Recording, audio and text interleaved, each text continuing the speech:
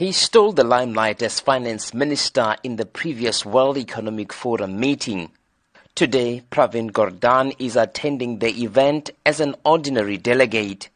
He says he's interested in the issues discussed at this forum. Well, I was invited in the first instance. Secondly, in my previous capacity, I was part of organizing this particular event. But I'm still interested in some of the issues that the forum itself is looking at around leadership, around inclusive growth. And as you know, we've started talking about inclusive growth in South Africa a little bit before the rest of the world. And today, inclusive growth is a worldwide topic and concern in terms of the lack of inclusivity.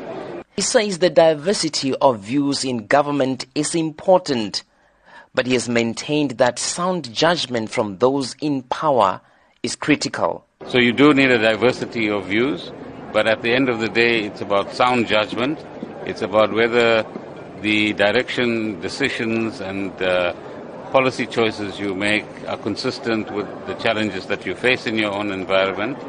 And there's also room for experimentation, but let's call it safe experimentation in our environment as well. Whether you call it radical economic transformation or inclusive growth, Gordhan says it must result in all of the country's people seeing a change in their lives.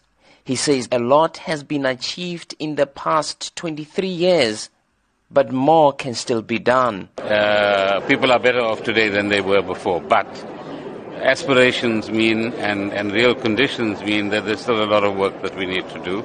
So we've got to come up with new answers. Gordhan warned against adopting systems that reproduce the inequalities of the past. He says real change is needed. When we say radical change is needed, what we actually mean is urgent change is needed.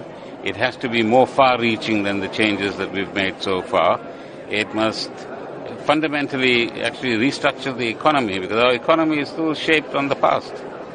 In many ways. The levels of concentration in various parts of our economy, which we see replicated in the present, is something that we need to actually overcome. I am Tshepo Mongoai at the World Economic Forum in Durban.